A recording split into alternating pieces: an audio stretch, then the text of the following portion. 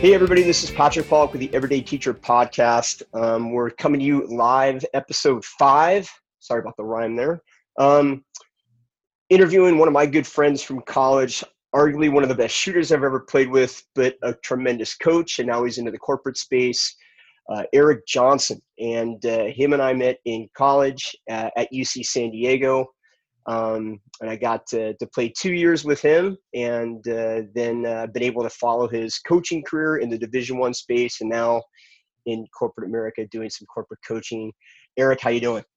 Doing great, man. It's nice to be here. Thanks for having me. Yeah, Eric's coming from Boston, or at least outside of Boston.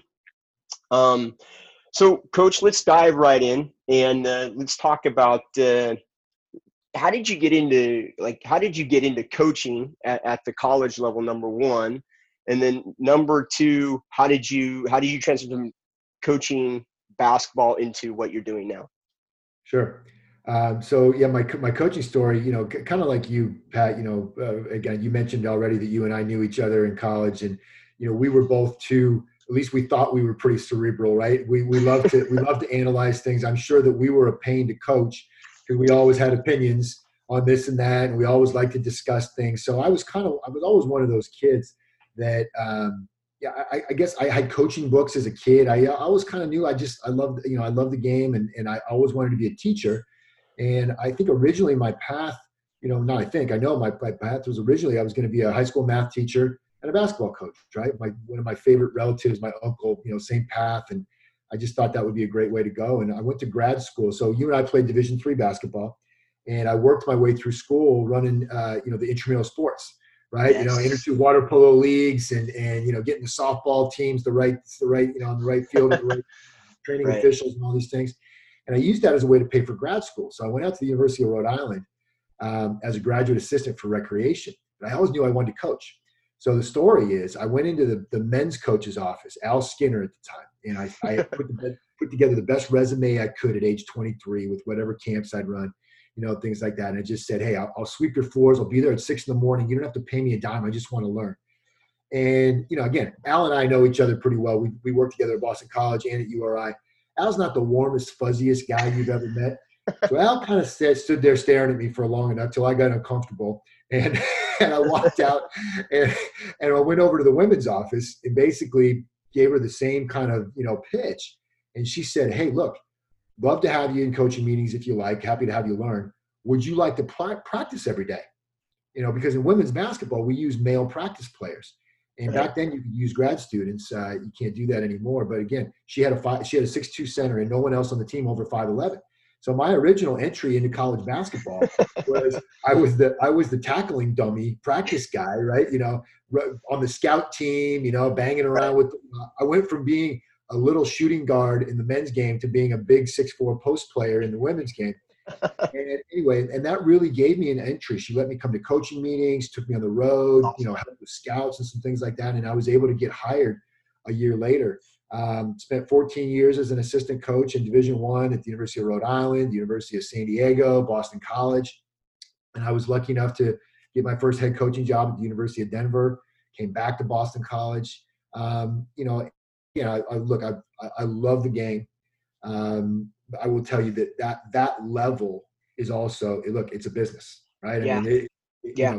And it came to a point where I just described my geographic journey, right? Across the country. When I moved, Patrick, I moved, right? Right.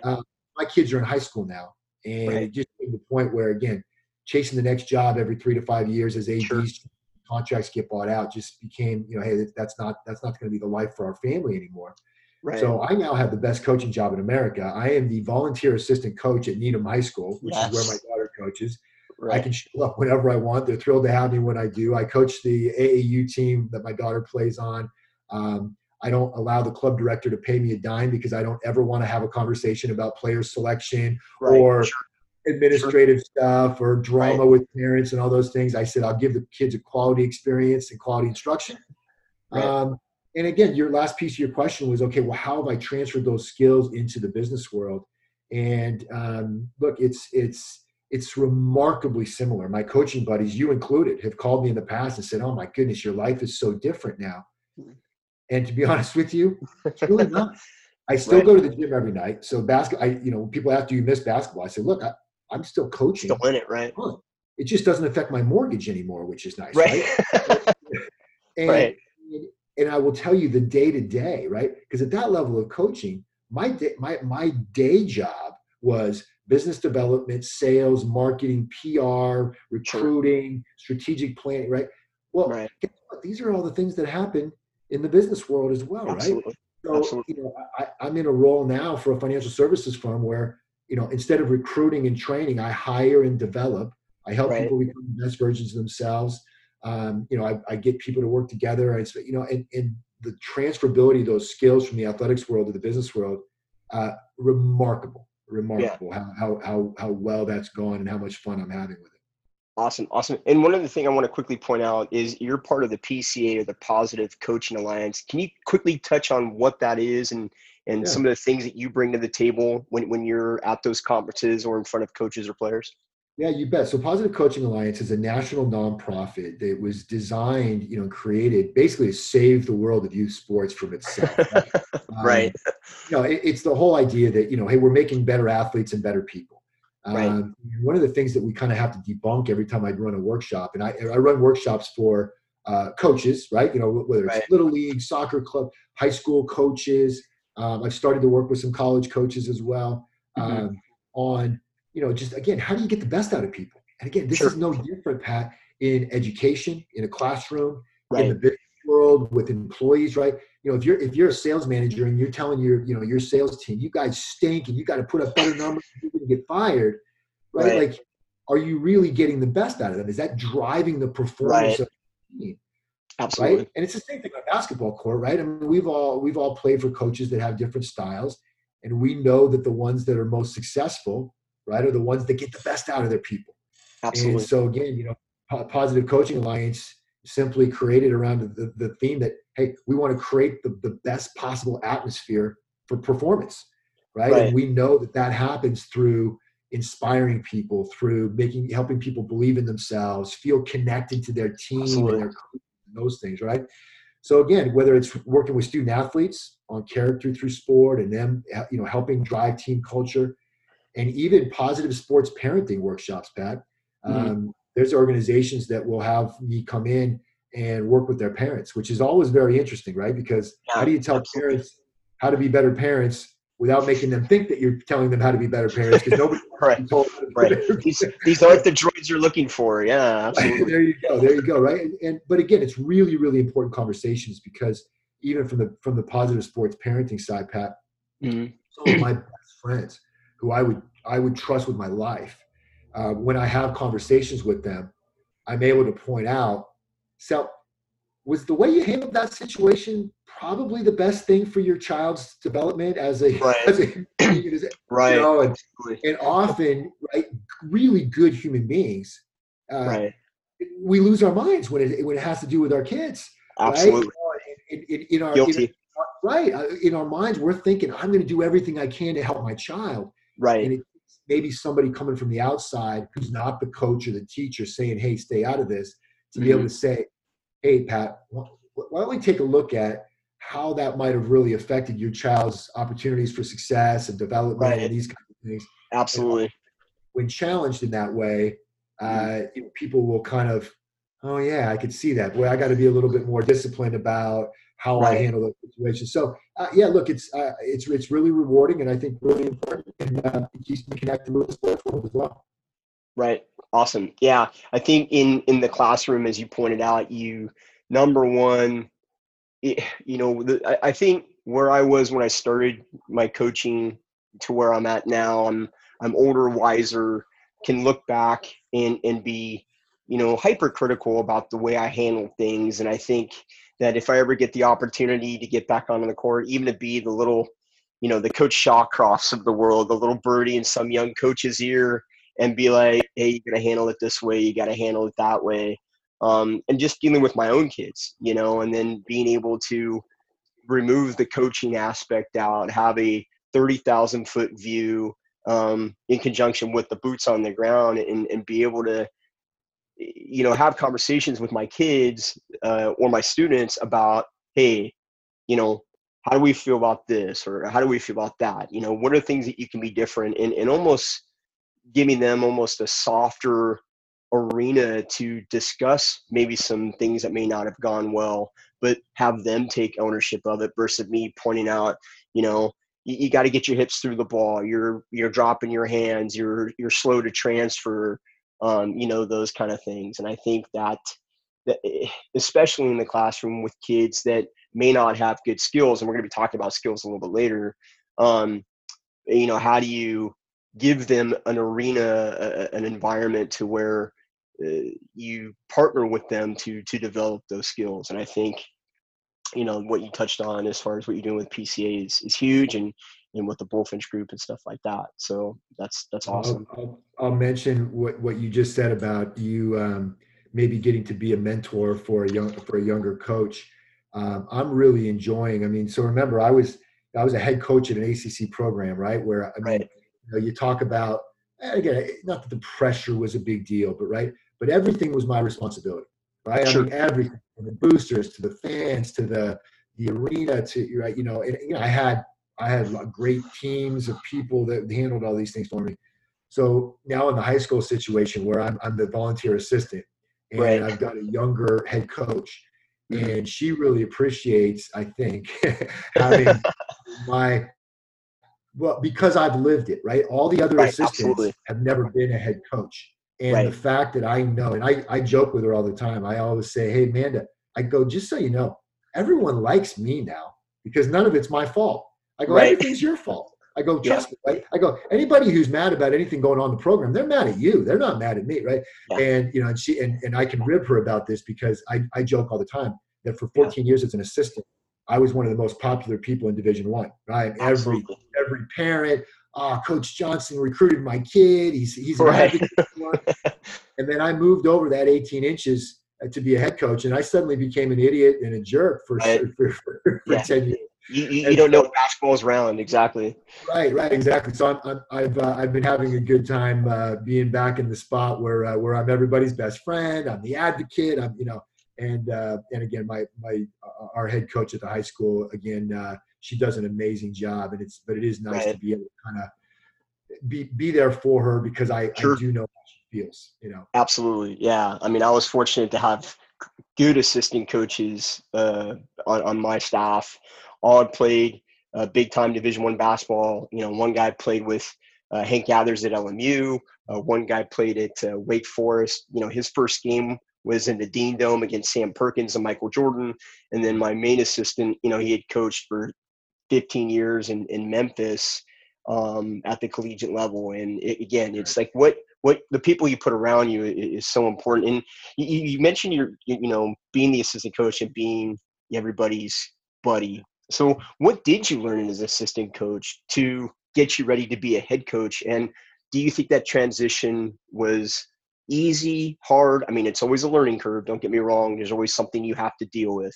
But what are those things that you took away from being assistant coach that got you ready to be a head coach?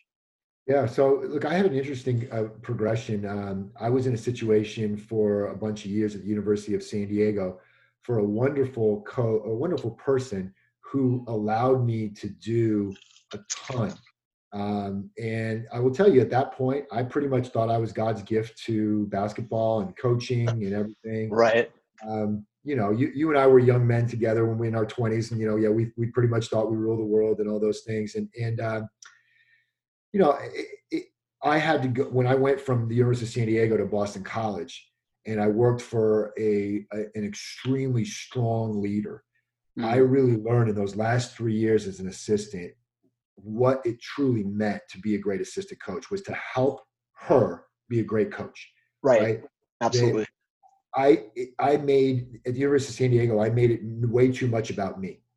Gotcha. The situation dictated that in some situations, but look, I could have and should have done a much better job of removing myself from the limelight rather than being eager for the limelight. I was a young, eager, passionate coach who thought I could, contribute in all these ways.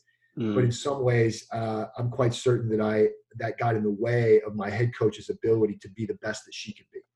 And I learned that at Boston College, that being a great assistant. It's like being a great teammate. I mean, Pat, you're somebody that had an impact on me in that, and you and I've played countless pickup games, noon ball, Absolutely. midnight hoops, intramurals, all the kinds of things, outdoor, indoor, and at no point playing with you was it ever about you, right? Right. If you missed shots, if you turned the ball over, if you got beat, if whatever had happened, it was never about you. It was only about what you could do for your teammates.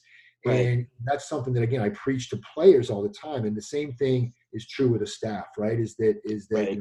again, I look back and I think I wish I had been a better assistant coach earlier in my career in really being a better teammate and Mm. not being as much about my own career and my own advancement and what I could do. And I can do Right. this, I can help with this, right? And it came from a good place, right? It Right. came in with players. Like I said, even players that you and I might say, gosh, they're acting a little selfish in their minds, Right. right? They want to be great. They want to help, right? They haven't quite gotten the perspective, right? And that's Right. definitely what I see in my career is that gaining that perspective of, hey, setting her up to look like the genius, setting Sure. her up is going to make everybody better. And I will tell you, the reason I got my first head coaching job was because I learned that lesson, Right.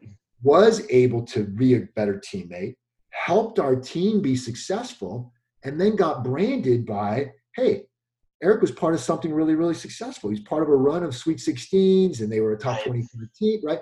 And now, right, and it's the same thing with players, right? When you give yourself up for the team, by the way, you make the all-conference team, right? Right. Like it's Right. Right.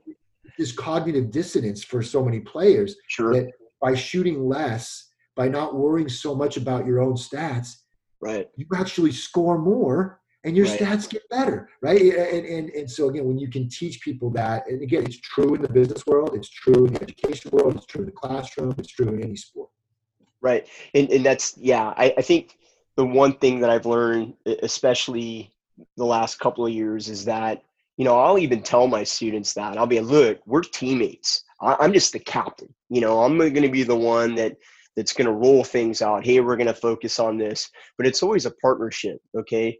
I'm only as good as you, and you're only as good as me. And it's not about you. It's not about me. It's about we. And, um, I've been, knock on wood, and I've been very blessed to be able to have classrooms where the students felt that there was a partnership there, that they can um, ask for help. And at the same time, how I'm going to constantly look at what I'm doing to make them better. And, um, it's funny. My wife and I were talking about this the other day, is that she won't hire anybody that's never played a team sport, Mm. because you have to be a good teammate always. I mean, you just do, because it doesn't matter how good you are or bad you are. There is something you can contribute, and I think that a student needs to understand that they may not be the most gifted writer, but there's still something going on there that they can contribute. And I think when we work together as teammates, not I'm the teacher, you're the student, that level of hierarchy where we kind of get down to where we're both in the foxhole together, we can do something that's really cool. And then the rewards are endless. The student feels accomplished, and they have confidence goes up, and they feel they're growing. And then at the same time, as a teacher, I'm growing because I've used some tools or strategies that I've used that applies to what this student is dealing with, and they've grown. And I think each year, as a teacher, as an assistant coach, to work my way up to a head coach, if I ever want to go into administration, I actually, this year they asked if I wanted to go into administration. I kind of gave the quick, I need a 20 on this one. I'm new to this arena. I kind of like what I'm doing, but I think if that transition ever happens, I think all these years of, you know, working directly with my students is preparing me to now work directly with teachers and stuff like that. So those are great points. What's the importance of creating a good culture, whether it's in the business space or in a team environment, in your household? What do you think is important in creating a good culture? So it's one of these concepts that the older we get, Pat, the more we realize, I thought basketball was about basketball. Yeah. right? Right. Right. And look, I love the game, and I'm a practitioner of the game. And you and I we could geek out for hours on. In fact, I Yes. follow you on Twitter. I know you do geek out still for hours on Right. footwork and fundamentals and strategies. And Right. you and I have had multiple conversations where you come home from a clinic and you call me and you're like, Eric, I got to come on, I got to have 45 minutes of your time. I got to go over this new thing. Right. See what you think. What are the teaching points on this back screen and why this? Right. And what about if I've got Absolutely. this personality, right? And that stuff it is all wonderful, right? It's great. But I realize what a smaller part of the whole picture that is. I used to think, again, I don't know what the percentage is, but I used to think that was coaching, right? Right. And I've learned a lot more. And again, we can tell this about education. Your students aren't going to learn history if they don't think you care about them, if they don't connect with you, if they don't feel like there's a sense of collaboration, as you mentioned, if there's, Right. and again, the whole, people don't care how much you know until they know how much you care. Yeah. Right. And I think that's Good point. I went to a conference about a year and a half ago, and there was a speaker that really had an effect on me. And she kind of took me back to my psychology days. And her statement was, you have to Maslow before you bloom. Yes. For people who haven't taken psychology courses, Maslow's hierarchy of needs is really about basic human, like, are you fed and do you feel safe, right? Right. Those kind, right? That hierarchy of needs. Right. And Bloom's hierarchy is much more about skill-based, knowledge-based, like Right. there's, Sure. and her point was that in the classroom, if you've got a student who's hungry and doesn't have any connection, thinks that maybe, what, because of race or religion or sexual orientation or something like that, that you don't care about them or think they're a good Right. person. Bloom's hierarchy of skill-based and knowledge-based, right? It doesn't exist. It's not going to happen. Sure. Right? So her point was, you have to take care of people. You have to connect to Absolutely. their basic human needs of feeling, right, safe, taken care of, connected, those kinds of things, before you can ever be able to actually accomplish anything on the knowledge and skill-based scale, right? Right. And look, great analogy for education, great analogy for sports, great analogy for business, right? Is your ability to connect. And I would say some of my greatest failings as a coach were with some players that I simply failed to connect with. And, Right. I'm extremely self-analytical. I don't know, maybe some of them, even the greatest coach in the world, might not have been able to reach them where they were in their life at that time, Sure. in that situation. But be that as it may, I wasn't able to get them to be the best versions of themselves.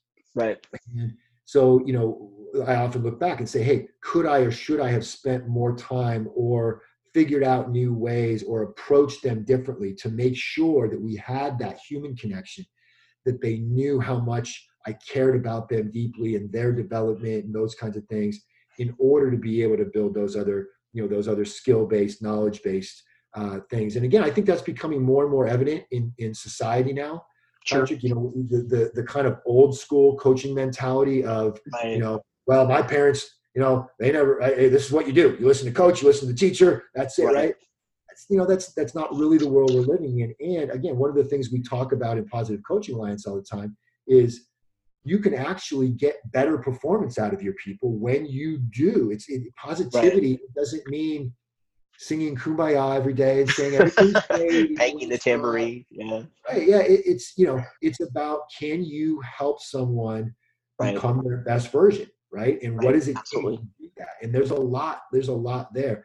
So again, in terms of progression and culture, right, is that when you can create a team that believes in each other and knows that they're going to have each other's backs.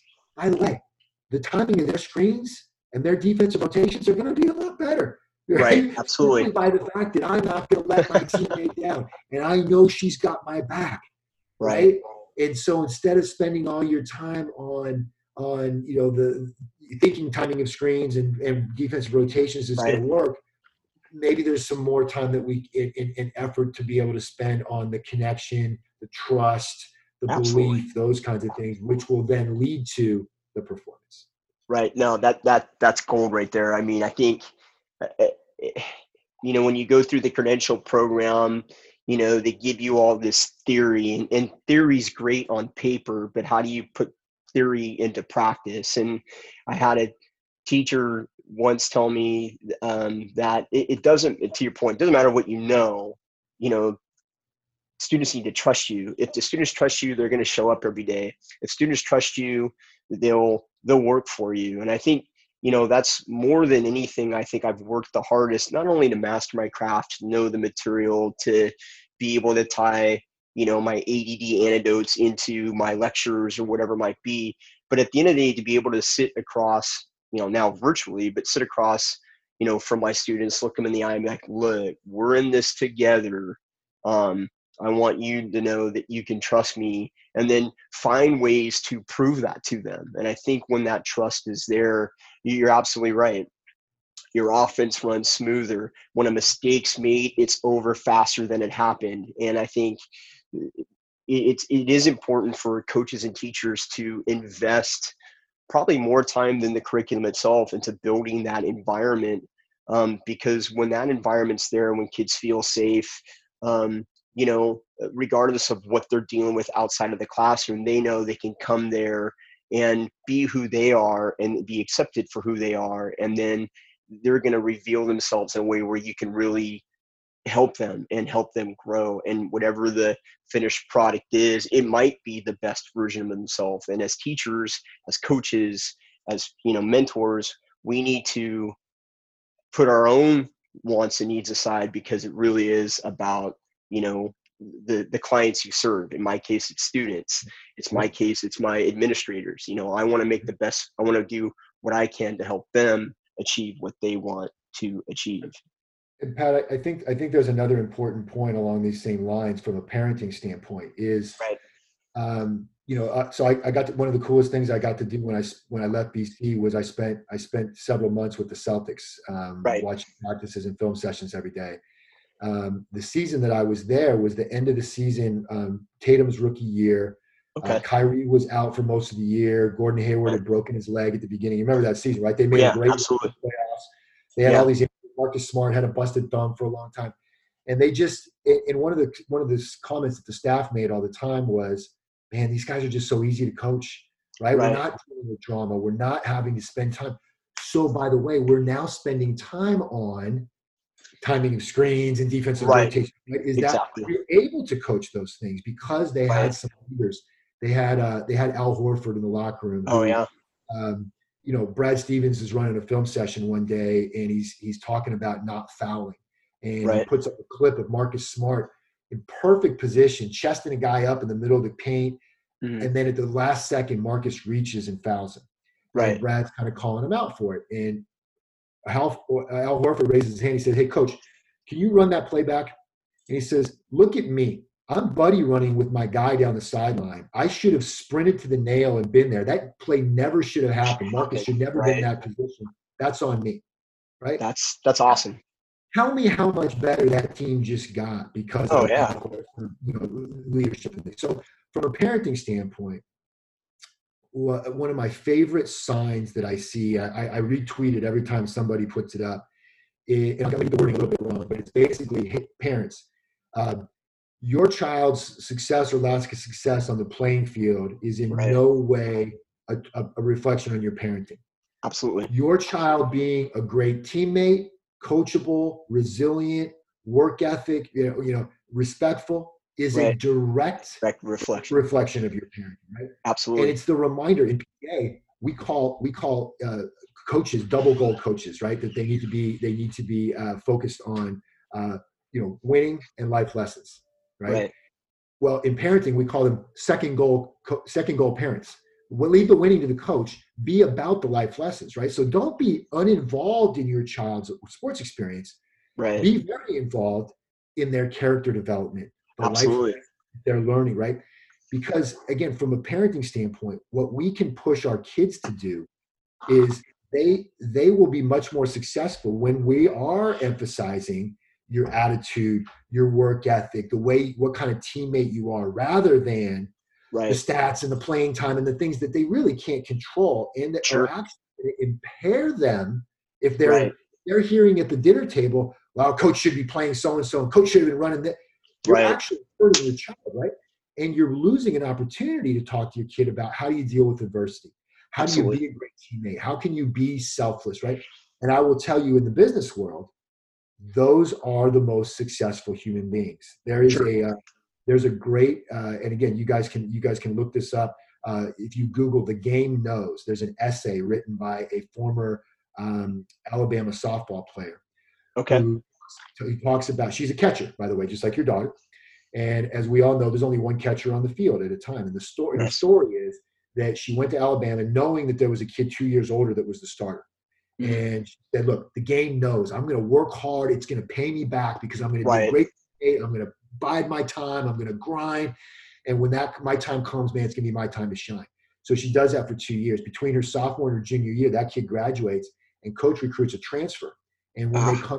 they come into tryouts, she realizes, holy moly, this kid's a catcher and she's really, really good. I might not ever play. This kid Right. hits better than I do. She's a great kid. She worked, Right. and she becomes disillusioned. So she's telling the Gotcha. story about how like the game doesn't know. I put in all this time and I'm not getting paid back.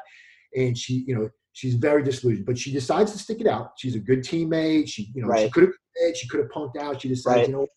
look, hey, this kid earned it. I'm still disillusioned, but I'm gonna catch in the bullpen. I'm gonna do what it takes. I think they win a championship. I'm not sure. But fast forward 5 years, she goes to law school, Mhm.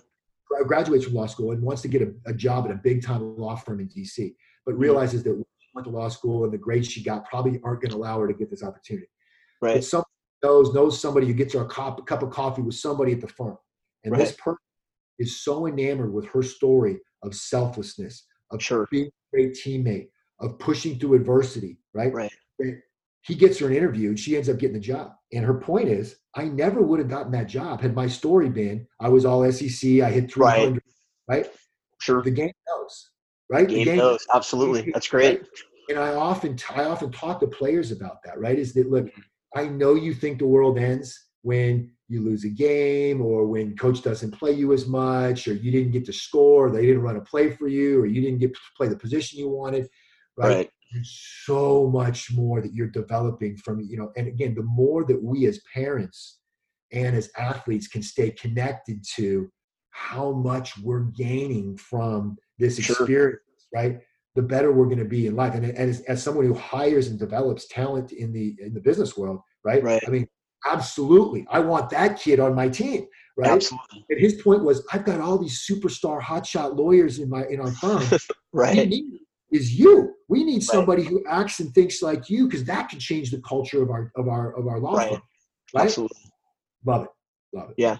Yeah. It's funny, obviously you're very familiar with my story, but I think one of, the two best things that ever happened to me is the first one, although it hurt really bad, was getting cut from UC San Diego when Coach Marshall left and they brought that guy in, and you get a number of guys that at least were viewed as program guys, good players, great teammates, and then having great roommates, Lincoln, Bob, and Yu Hong, to kind of and yourself to kind of put me in a headlock and be like, hey, you got it, next play, next time, next thing, and then really getting let go in the corporate world, which made me transition into education. And those, I easily could have had a pity party, and to have good people around me and listen to what they're saying and trusting what they were saying, and allowed me to really get on a great path. And I think that's definitely a role as an educator that we have to do that. I'm going to try to squeeze in two more things in the next 5 minutes because I know you got to go. But quickly, what was the University of Rhode Island Circle Talk? I remember I went out and visit you the year after I graduated, and I walked by the classroom and there was all these desks in a circle, and just quickly kind of describe what the purpose of what it is and what the purpose was, because I think it really ties into great in education. Yeah. So what you're describing, and I remember, Pat, when you came out and visited, this ties into our previous conversation about it's not always just about basketball, right? Right. our head coach at the time, recognized that there were some issues, right? There was some personality conflicts. There were some things that were going on that, okay, great. We could go run a bunch of sprints together. We could try to do drills. We could try to go over plays, but that probably wasn't really going to get, it wasn't going to help us get through what we needed to get through. Right. And so she basically, the way I remember it was basically either canceled part of practice or just said, we're not even going to go practice till we kind of work some of this stuff out. Right. And she, again, this is the EQ part of coaching, right? Is the IQ, right? Is hey, run this play, play this combination of players, run this system, whatever. The EQ is, hey, look, I think basically from her standpoint, this group needs to kind of clear the air on some things. Right. Be heard. Let's just deal with some of this stuff. And now when we go back on the court, there's like this catharsis of, okay, instead of holding these things in and I'm still trying to play, but I know she doesn't like me, or I don't know, I'm worried about this or that, right? Right. And that was really the intent of it. And again, look, could you do that every day? Probably not. You probably wouldn't get a lot done. And at some point, hey, you probably need to put some different aside and just be about it, right? But again, the best coaches are very good at figuring out, what does my team need today? What does my team need in general? That kind of check in a little bit. I know as a coach, I would often do individual meetings periodically because, even though I see the kid every day, and I would tell my staff, oh no, I talk to her every day. Well, yeah, 5 minutes before practice, how you doing? How was class? Isn't really going to allow her an opportunity to just open up, right? And whereas an individual meeting, especially if we go have a cup of coffee up on campus, would allow me to connect in a different way. So that's kind of what that was about. Yeah, I mean, it's so important, more so than ever now. Students need to feel, players need to feel like they have a voice, that they can essentially, if do they have the ability to be honest, and that honesty reveals, what they're dealing with, and more importantly, that honestly allows you to figure out a way to help them deal with it. And I think that's really, really important. That second piece is really, really important, is that you're right. They're going to be better when they know they have a voice. And guess what? You're going to be better when you understand more about where they're coming from. I can't tell you how many times when I actually really connected with a kid, I went, oh, really? That's how you think that is? I'm like, wow, right? Like I had no idea that's what was going through her head, right? Sure. So how could I properly coach her if she's seeing it one way, or I'm explaining it one way and she's seeing it a different way, right? And when we actually took the time to talk it out, it opened my eyes. Like, wow, I'm either teaching this wrong, I'm saying it wrong, I didn't emphasize it in the right ways, or there's something getting in the way that I had no idea existed, that I never would have been able to get, to be able to deal with. But once I knew about it, oh, okay, well, we can figure that out, right? Sure. Let me help with that, right? So I mean, it makes us better coaches too, and teachers. Yeah. Awesome. All right. So one final thing, and again, this in itself could be its own podcast, is Tim Kite, who has a podcast called the Focus 3 podcast, and he talks with his brother Brian and Coach Urban Meyer, and they talk a number of topics. And I was listening one the other day, and they were talking about opportunity. And one of the quotes that Tim Kite said is, "Talent you have, skill is learned." Okay, talent you have, skill is learned.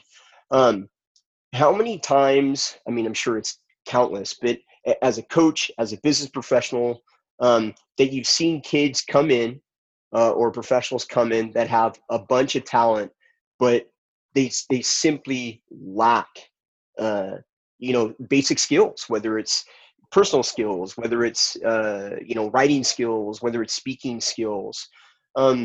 Just in your own personal experience, how have you been able to kind of navigate those two components? Kids have talent, but they lack skill. Yeah. So it's interesting. I got in conversation with Brad Stevens one day. I quoted him to him, by the way. I said, one of my favorite quotes of yours was, be great at the things that take no talent. Right. And I read that on Twitter, and I was like, oh, that's great, right? The things about, showing up early and working hard and having a great attitude. And it's funny. He said, Eric, actually, I'm not sure I ever really said that, because to be honest with you, a lot of those things, those are a talent. There are certain people that their their attention to detail, their intensity level, their like, that is a talent. The fact that they work hard every day, that they have a motor, and it's interesting, right? And so again, can those things be developed? Can those things be emphasized, right? And especially with young people, can you help them understand what are the most important things in the world that are going to help them the most, and really try to be great at those things? So that it wasn't an argument; it was sort of semantic. Sure. Yeah. The other point that your quote makes me think of is we talk a lot of times as about the difference between a skill and a choice, right? Like when you and I, the choice is to show up on time or show up early, right? Yeah. That's a choice. Like you simply made a choice to sit in the locker room for 5 more minutes instead of coming up, being ready to go, right? Connecting with a teammate, right? And so with choices as a coach, I would be a little bit more heavy-handed, right? It's really non-negotiable how we talk to janitors or whether we clean up the gym. Like that's not a skill, right? Like you can pick up the cup. Trust me, you can throw it away. You saw it and you chose to walk by it, right? Like so in those things. But if a kid misses a layup, right? Like she's either not very good, or we haven't practiced it enough, or she just needs to work on her skill a little bit more, or whatever it is. Like that's a skill. She didn't choose to miss the layup. Now, she had a crappy attitude and was like, "Oh, I don't care." So I mean, that's different. That's almost never the case. That's almost never right. So we would often talk about skill-based training, right, and those kinds of things where we're, hey, getting repetition, trying to do it at full speed, paying attention to detail, those kinds of things. And then things where it's much more of how bad do you want it kind of thing, right? Yeah, and absolutely. And I think that's true in a lot of worlds as well. Awesome. All right, I know you need to get going. And again, man, I deeply appreciate you coming on, and literally you and I could talk about this all day long and talk about some horns flex action or some baseline out of bounds play that I've probably stolen from you and set me straight on pack line defense. So for those who want to follow Eric on Twitter, he is at @coach_E Johnson. Again, I highly suggest you sign up for his emails and follow him on Twitter. He's got a lot of great stuff that's applicable, there's an interesting word, in so many arenas. EJ, man, I love you, buddy. Thank you so much for doing this with me, and I just wish you continued success, and let's chat soon. Hey, this is a lot of fun. I think it's great what you're doing. You've got a great voice and a great platform, and it's an honor to be able to contribute to it. So, Pat, keep going out and making the world a better place.